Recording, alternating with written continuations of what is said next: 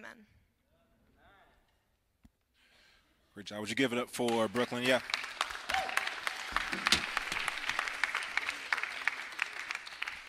All right. Hey, Salt Company, my name is Jared Call. If we haven't had a chance to meet, I'd love to get a chance to meet you. If you've never seen me before, I get to be on staff here at Doxa Church.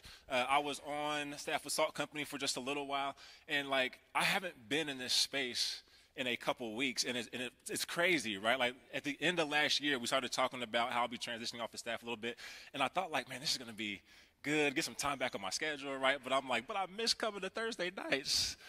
Right, I miss coming here and seeing y'all, man. I want y'all to know, this is one of my favorite spaces to be in, right? Not only to preach the gospel, but just the community here, man. The vibe, the air that's here, right? People, young people who want to come here and worship Jesus, right?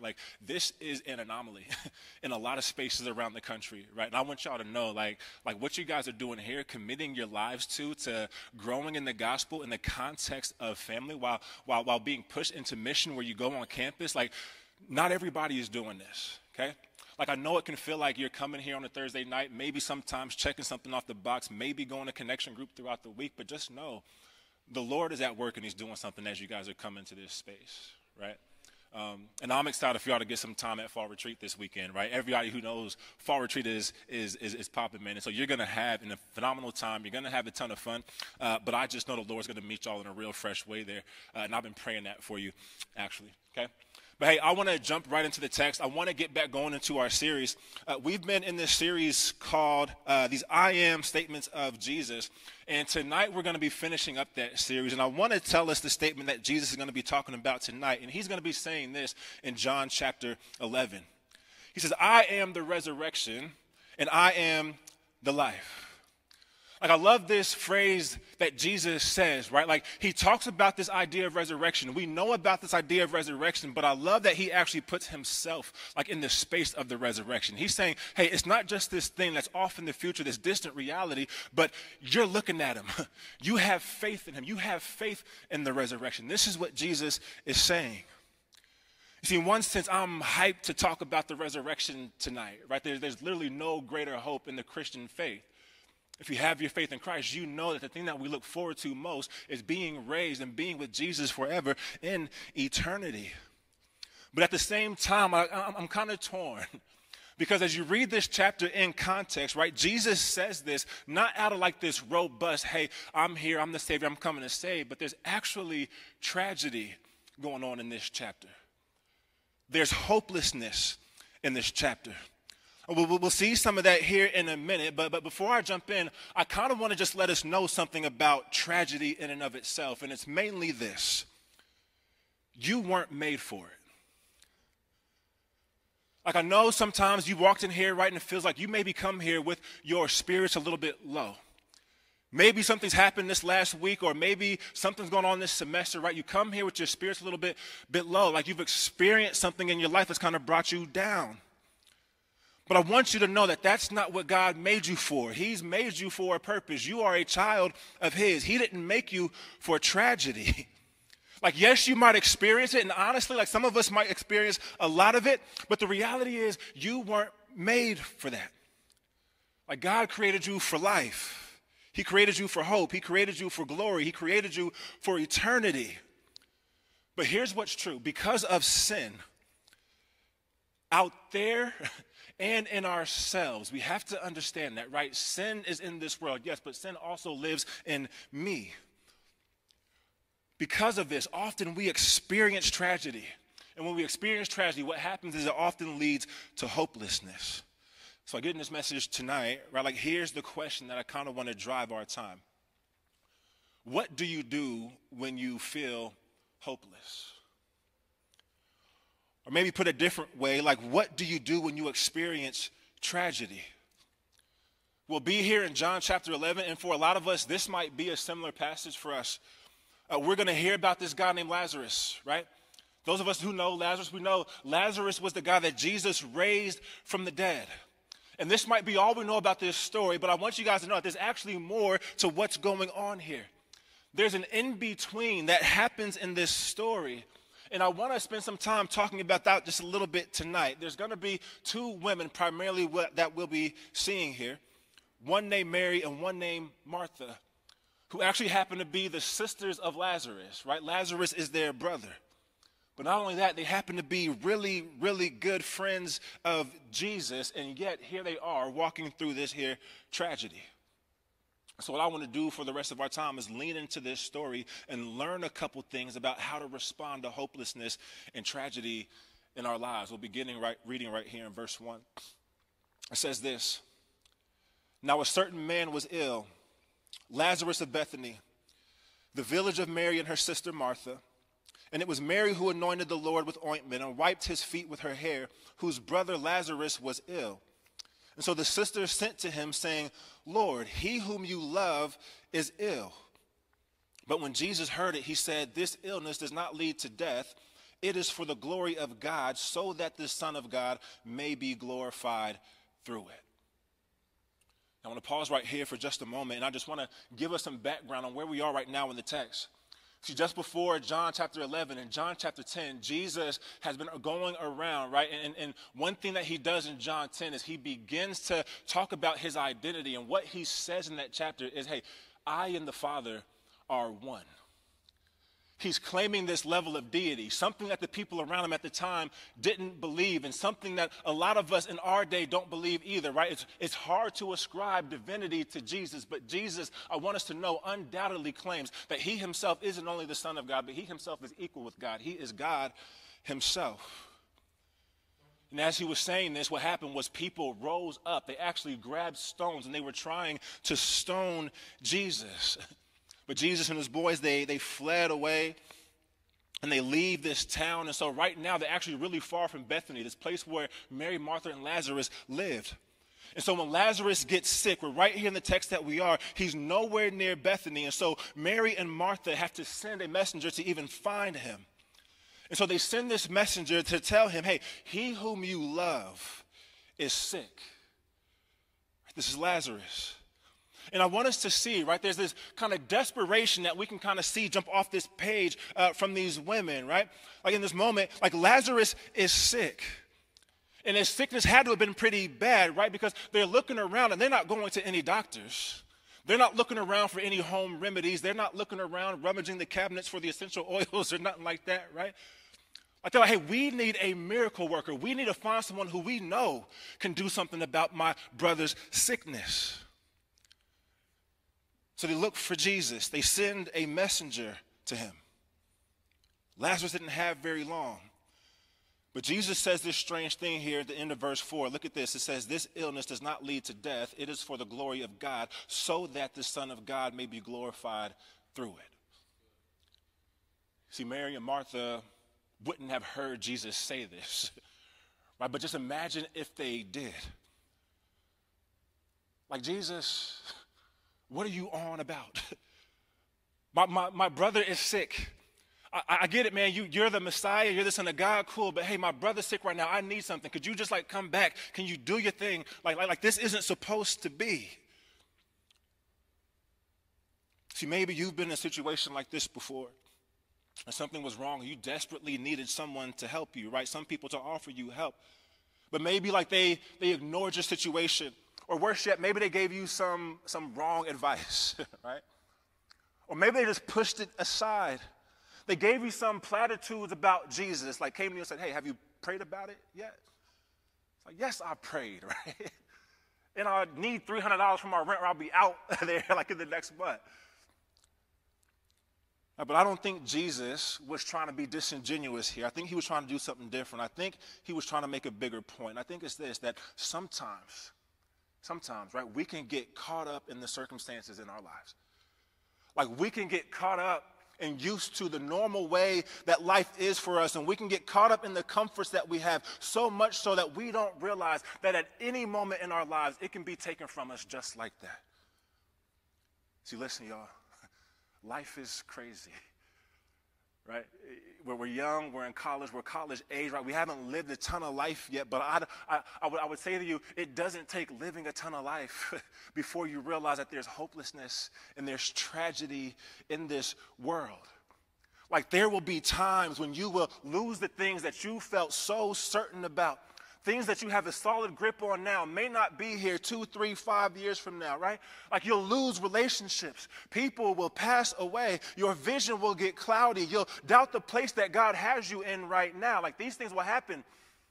Even the places that you prayed to be in, once you step in there, like you'll grow weary. You'll have hopelessness instead of joy in that place. And what happens when we experience this? See, often like the people in our text, when we experience hopelessness and tragedy, it can impact the way that we feel about God. You see, our default response is to think that God is far away in our hopelessness. That God has left Bethany. He's miles away. He's got to trek a 4 days journey. He's nowhere near. He can't help me in my circumstance. We think he's not near. See, most times when our hopelessness and our tragedy, when it brings us pain, our first question is this: where is God? If that's you tonight, do you want to know where God is when you're walking through tragedy? When you're walking through your dark night, when you feel like you're stuck at the bottom of the pit, do you want to know where Jesus is? He's right beside you. See, the psalmist reminds us in Psalm 34:18, he says this, that the Lord is close to the brokenhearted and he saves those who are crushed in spirit. And I love what Jesus says in the Beatitudes in one of his famous sermons, right? He says, blessed are the poor in spirit. Blessed are those who mourn. Blessed are those who are persecuted. Why? Because he says it is to them that the kingdom of heaven belongs. And it is them who will be comforted. See, this trial that Lazarus is facing, Jesus wants them to know this won't lead to death, but it will lead to the glory of God. And guess what? The trials that we face won't lead to death either. And they will also lead to the glory of God. Let's continue in the text. Look at verse 5. It says this: Now Jesus loved Martha and her sister and Lazarus. And so when he heard that Lazarus was ill, he stayed 2 days longer in the place where he was. And then after this, he said to the disciples, hey, let us go to Judea again. And the disciples said to him, Rabbi, the Jews were just now seeking to stone you, and you are wanting to go there again? And Jesus answered, hey, are there not 12 hours in the day? If anyone walks in the day, he does not stumble because he sees the light of this world. But if anyone walks in the night, he stumbles because the light is not in him. And after these things, he said to them, our friend Lazarus has fallen asleep, but I go to awaken him. And the disciples said to him, Lord, if he has fallen asleep, then he will recover, right? They're still thinking about their lives. They've been crazy back there. They still got stones. He will come back. He will recover. And now Jesus has spoken of his death, but they thought that he meant taking rest in sleep. And then Jesus told them plainly, no, Lazarus has died. And for your sake, I am glad that I was not there so that you may believe, but let us go to him. And so Thomas, called the twin, said to his fellow disciples, let us also go that we may die with him. It's a weird response, if you ask me. But let's unpack kind of what's going on here, right? Like Jesus is about to go back to his friends, and he's saying, hey, let's go back to Judea. And his disciples are a little worried about this, right? We just saw in the text that like these people just tried to kill Jesus as he was back there, right? So Jesus going back thinking, hey, this is a little premature, don't you think, Jesus? Like, we should probably wait a little bit longer. If Lazarus is really asleep, like you say, he'll be fine. Let's just stay here. Like, we'll come back later. And I kind of love, like Jesus, he's always giving like these little statements that no one can quite really understand, right? And he gives one right here. It's this weird statement of Jesus. Where does he say it, right? It's right here in verse 8, right? The disciples said to him, Rabbi, the Jews were just seeking to stone you. You want to go back there again? And Jesus answered, are there not 12 hours in the day? He said, if anyone walks in the day, he does not stumble because he sees the light of this world. But if anyone walks in the night, he stumbles because the light is not in him. So this is hard to understand. What he's doing here is he's alluding back to John 9. And it's here where he talks about the works that he's come to do from his Father. And what he's basically saying is that, look, hey, there's still time on the clock. There's still work that needs to be done. There's still something that I have to do. Like, this will be the raising of Lazarus. This will be the last miracle that Jesus does before he goes to the cross. And so he knows his time is coming soon. But he says, hey, that time hasn't come yet. And before it does, I have more work to do. We have to go. And then he gets even more clear, right? He's like, hey, remember that guy told you that was sleep and you're really confused about that? He's like, he's not really asleep. He's actually dead. Right? That's why we're going back. This is another confusing thing. In verse 15, it says, and for your sake, I am glad that I was not there. He's literally saying, I am glad that Lazarus tasted death. And this is why, so that you may believe. See, there's something here that they are getting at. See, but Jesus wants to go so he can show them, right? Like, and I love this, right? Thomas has this reaction. He's the spokesperson here for the disciples. It's usually Peter, right? But here is Thomas, and he says this, hey, let us all just get up and go so that we may die with him. Right? Thomas is one of those guys that's really hard to pinpoint. You don't really know what kind of personality Thomas has got. Like, is he doubting Thomas back when he was doubting the resurrection? He had to touch the holes and Jesus decided to touch his hand, right? Or is he like this courageous cat right here who's like, yo, we can face whatever, Jesus, we going. Right? Like which Thomas is it? Is it courage here or is it not? Is it fear here? Is he walking around like an Eeyore? Like, well, I guess we got to go down with Jesus then, right? Or is it like, hey, let's go, man. They can't really hold us out here. Like which Thomas? What Thomas is this? But here's what I think, right? I think no matter how you look at it, I think Thomas does struggle with this reality of hopelessness. Like there's this hopelessness that kind of wells up in him. And as we look at the rest of this text, we'll start to unpack the hopelessness in Mary and Martha too. And as we do, we'll see what we just read in Psalm 34:18 in action, right? Like in the midst of hopelessness, in the midst of tragedy, what does Jesus do? He draws near. And when he does, here's what I want us to see. There's two things that he teaches us on how to deal with it. And I want to unpack those here from the rest of this text. The first thing is this. He teaches us to receive truth. Look at verse 17. It says, now when Jesus came, he found that Lazarus had already been in the tomb 4 days. Bethany was near Jerusalem, about 2 miles off, and when many of the Jews had come to Martha and Mary to console them concerning their brother, so when Martha heard that Jesus was coming, she went and met him. But Mary remained seated in the house. And Martha said to Jesus, Lord, if you had been here, my brother would not have died. But even now, I know that whatever you ask from God, God will give it to you. And Jesus said to her, listen, Martha, your brother will rise again. And Martha said to him, yeah, Jesus, I know. I know he'll rise again in the resurrection on the last day. But Jesus looks at her dead in her face and says, no, Martha, listen, you don't get it. Not in the last day. He says, I am the resurrection. He says, I am the life. And whoever believes in me, though they die, yet shall they live. And everyone who lives and believes in me actually shall never die. He says, do you believe this? She said to him, yes, Lord, I believe that you are the Christ, the Son of God, who is coming into the world. Salt Company, do you believe the same thing that Jesus was trying to tell Martha? Do you believe that he is the resurrection? Do you believe that he is the life? Y'all, the resurrection changes everything.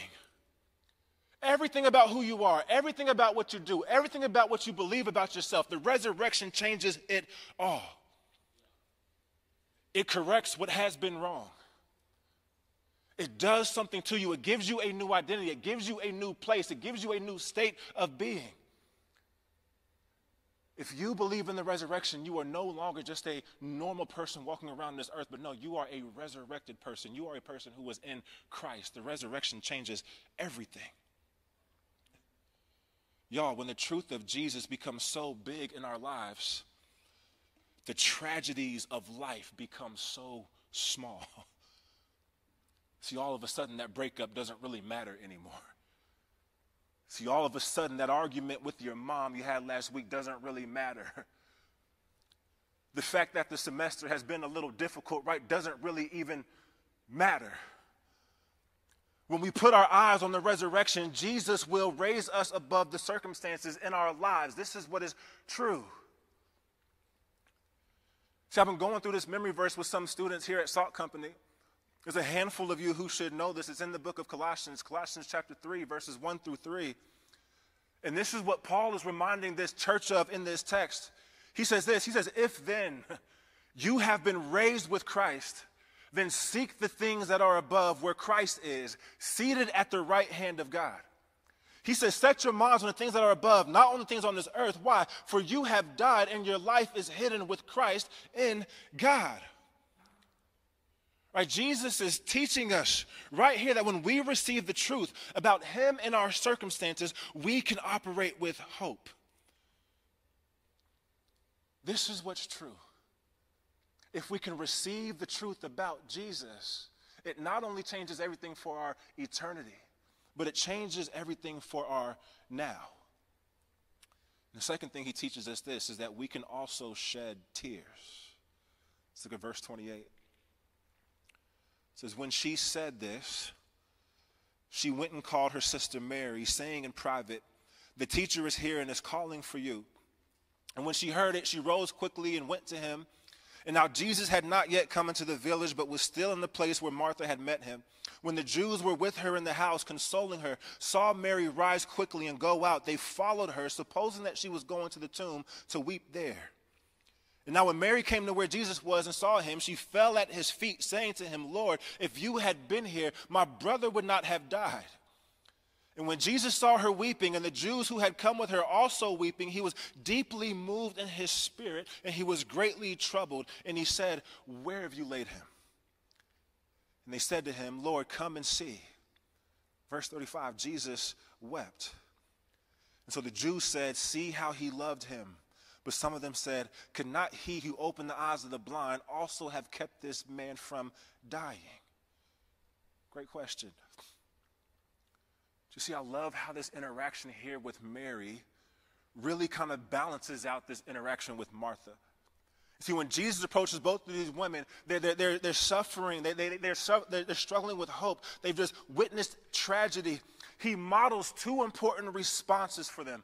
One, he shares truth, and the other, he sheds tears. Right, this part of the passage houses the shortest verse in the Bible. It's in verse 35, and it says this, that Jesus wept.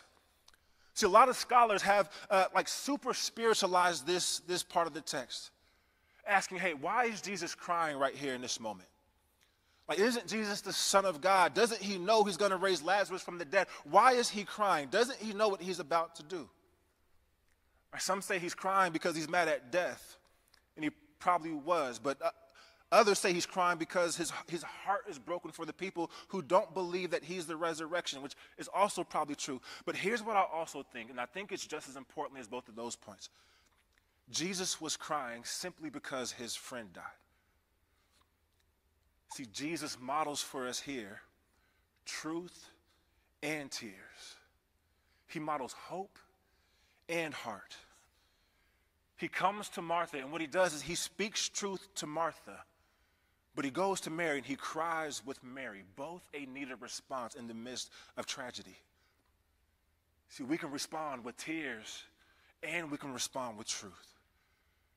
Hopelessness doesn't beg an either or situation, but a both and situation, because tears without truth are hopeless, but truth without tears is heartless.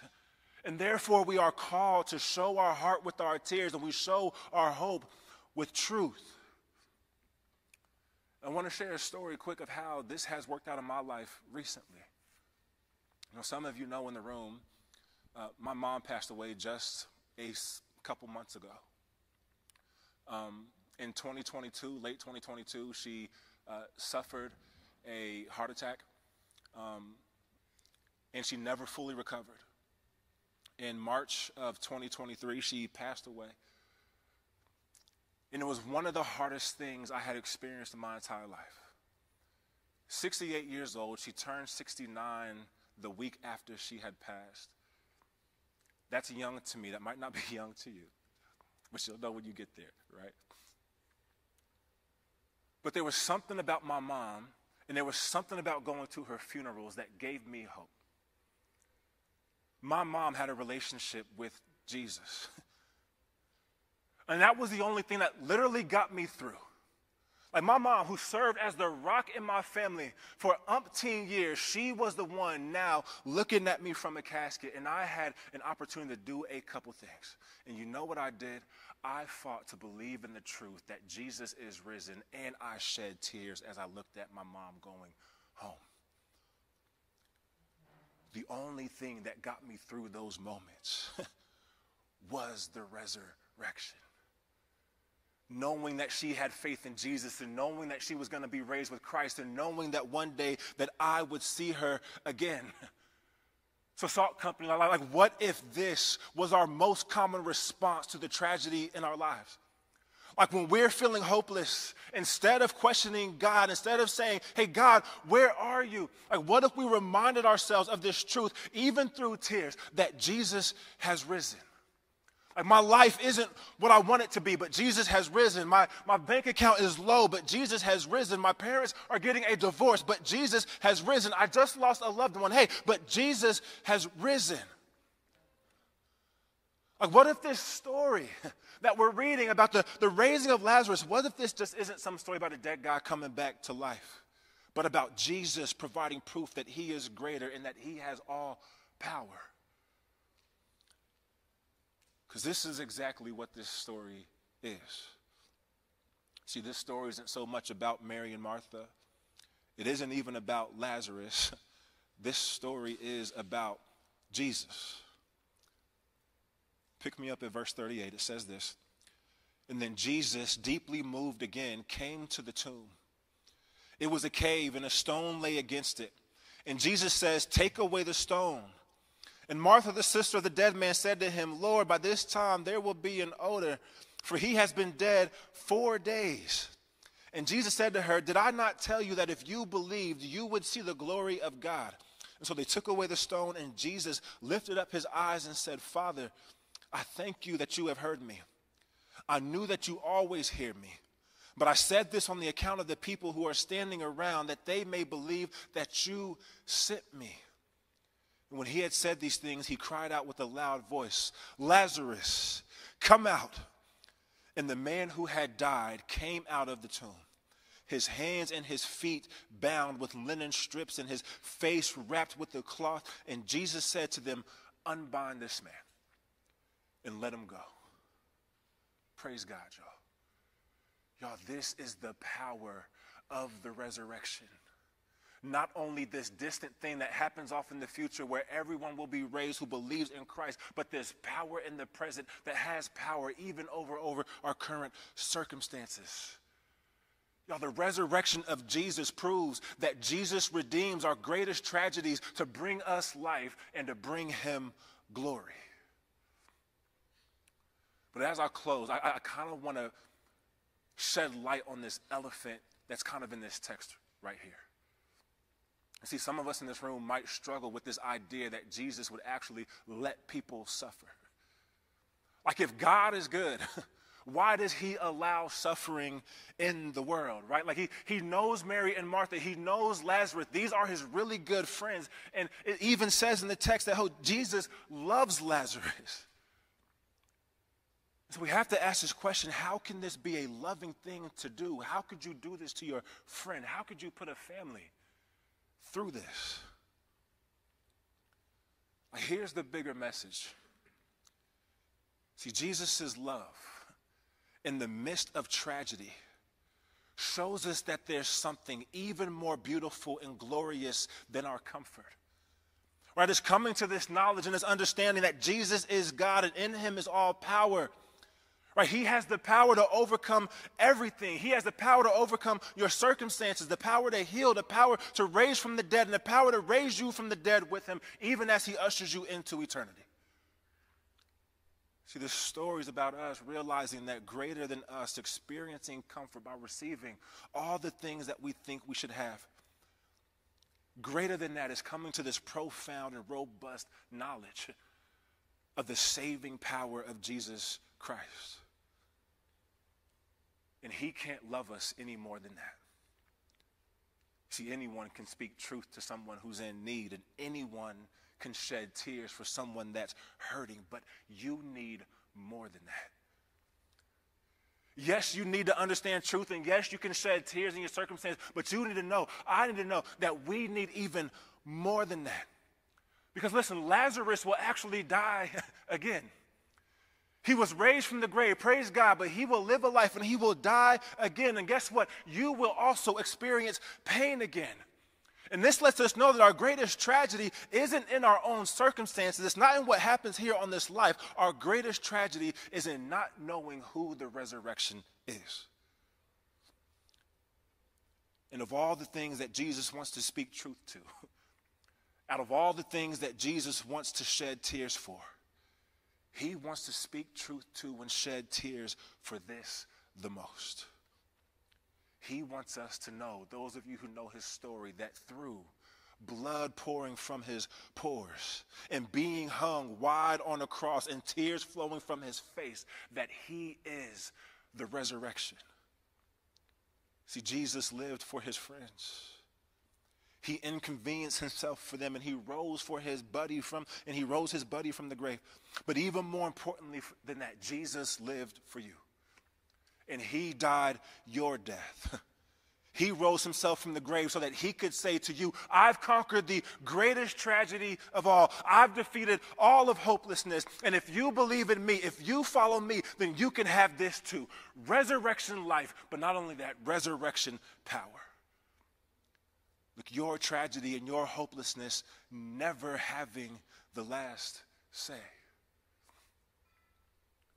And as we think about that, so I want us to, wherever you are, would you bow your head and just close your eyes? Just for a moment of prayer and reflection. No one's going to come tap you on the shoulder if you're new here. No one's going to ask you to raise your hand. But I just want us to ask this question. Do you know who the resurrection is? Are you aware of the resurrection life and the resurrection power that is accessible to you through believing in Jesus Christ? Are you aware? Like, did you know that yes, there is tragedy in this world. Yes, we will all experience hopelessness.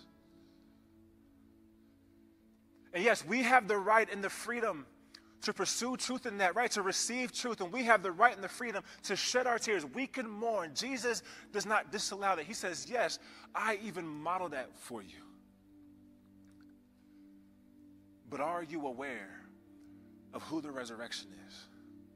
Are you aware that your comforts in this life are not the things that to ultimately lay hold of, but it's your relationship with Jesus? Do you know this? Do you know that the things of this life will come and go, but the things of Jesus will last forever? Do you know this? Do you know that you have a God who's not distant from you? Do you know you have a God who sits in the muck and the mire with you? Do you know that you have a God who comes down to the pit, who consoles you, who wraps his arms around you? Do you know a God who has been tempted in all the ways that you have been tempted and yet not sinned? Did you know he is perfect? Did you know he can save your life? Did you know he is the resurrection? Oh God, Jesus can give you life. Jesus can give you power. Jesus is the resurrection. Would you take some time? Would you think about that? Think about how you need Jesus' resurrection power in your life today. Pray to him, and I'll close us in prayer in just a second.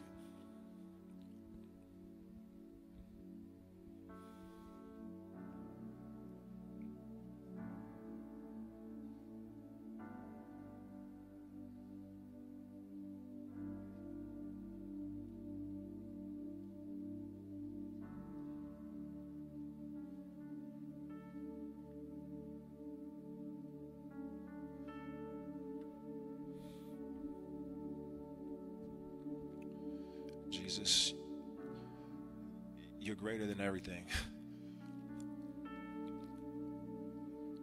there's nothing in life more important than you. Would you allow us to receive that? There's nothing here more important than you. Not our dreams, not a relationship, not a circumstance, not an opportunity. There's nothing in this life that's more important than you. These things will fail us. They'll let us down. They will be the source of our hopelessness. They will be the source of our tragedy. But you, God, no, you prove to be the source of our life. You prove to be the source of our joy. Would you allow us to receive that tonight? God, would you prove to be the one that sticks closer than a brother? Would you prove to be the one, the almighty counselor? Would you prove to be the one that sees us, who walks with us, who guides us, who comforts us? Would you prove to be the one? Would you prove to be the resurrection tonight?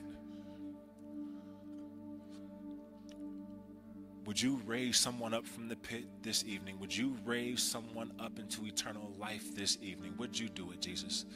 It's in your mighty name we pray. Amen.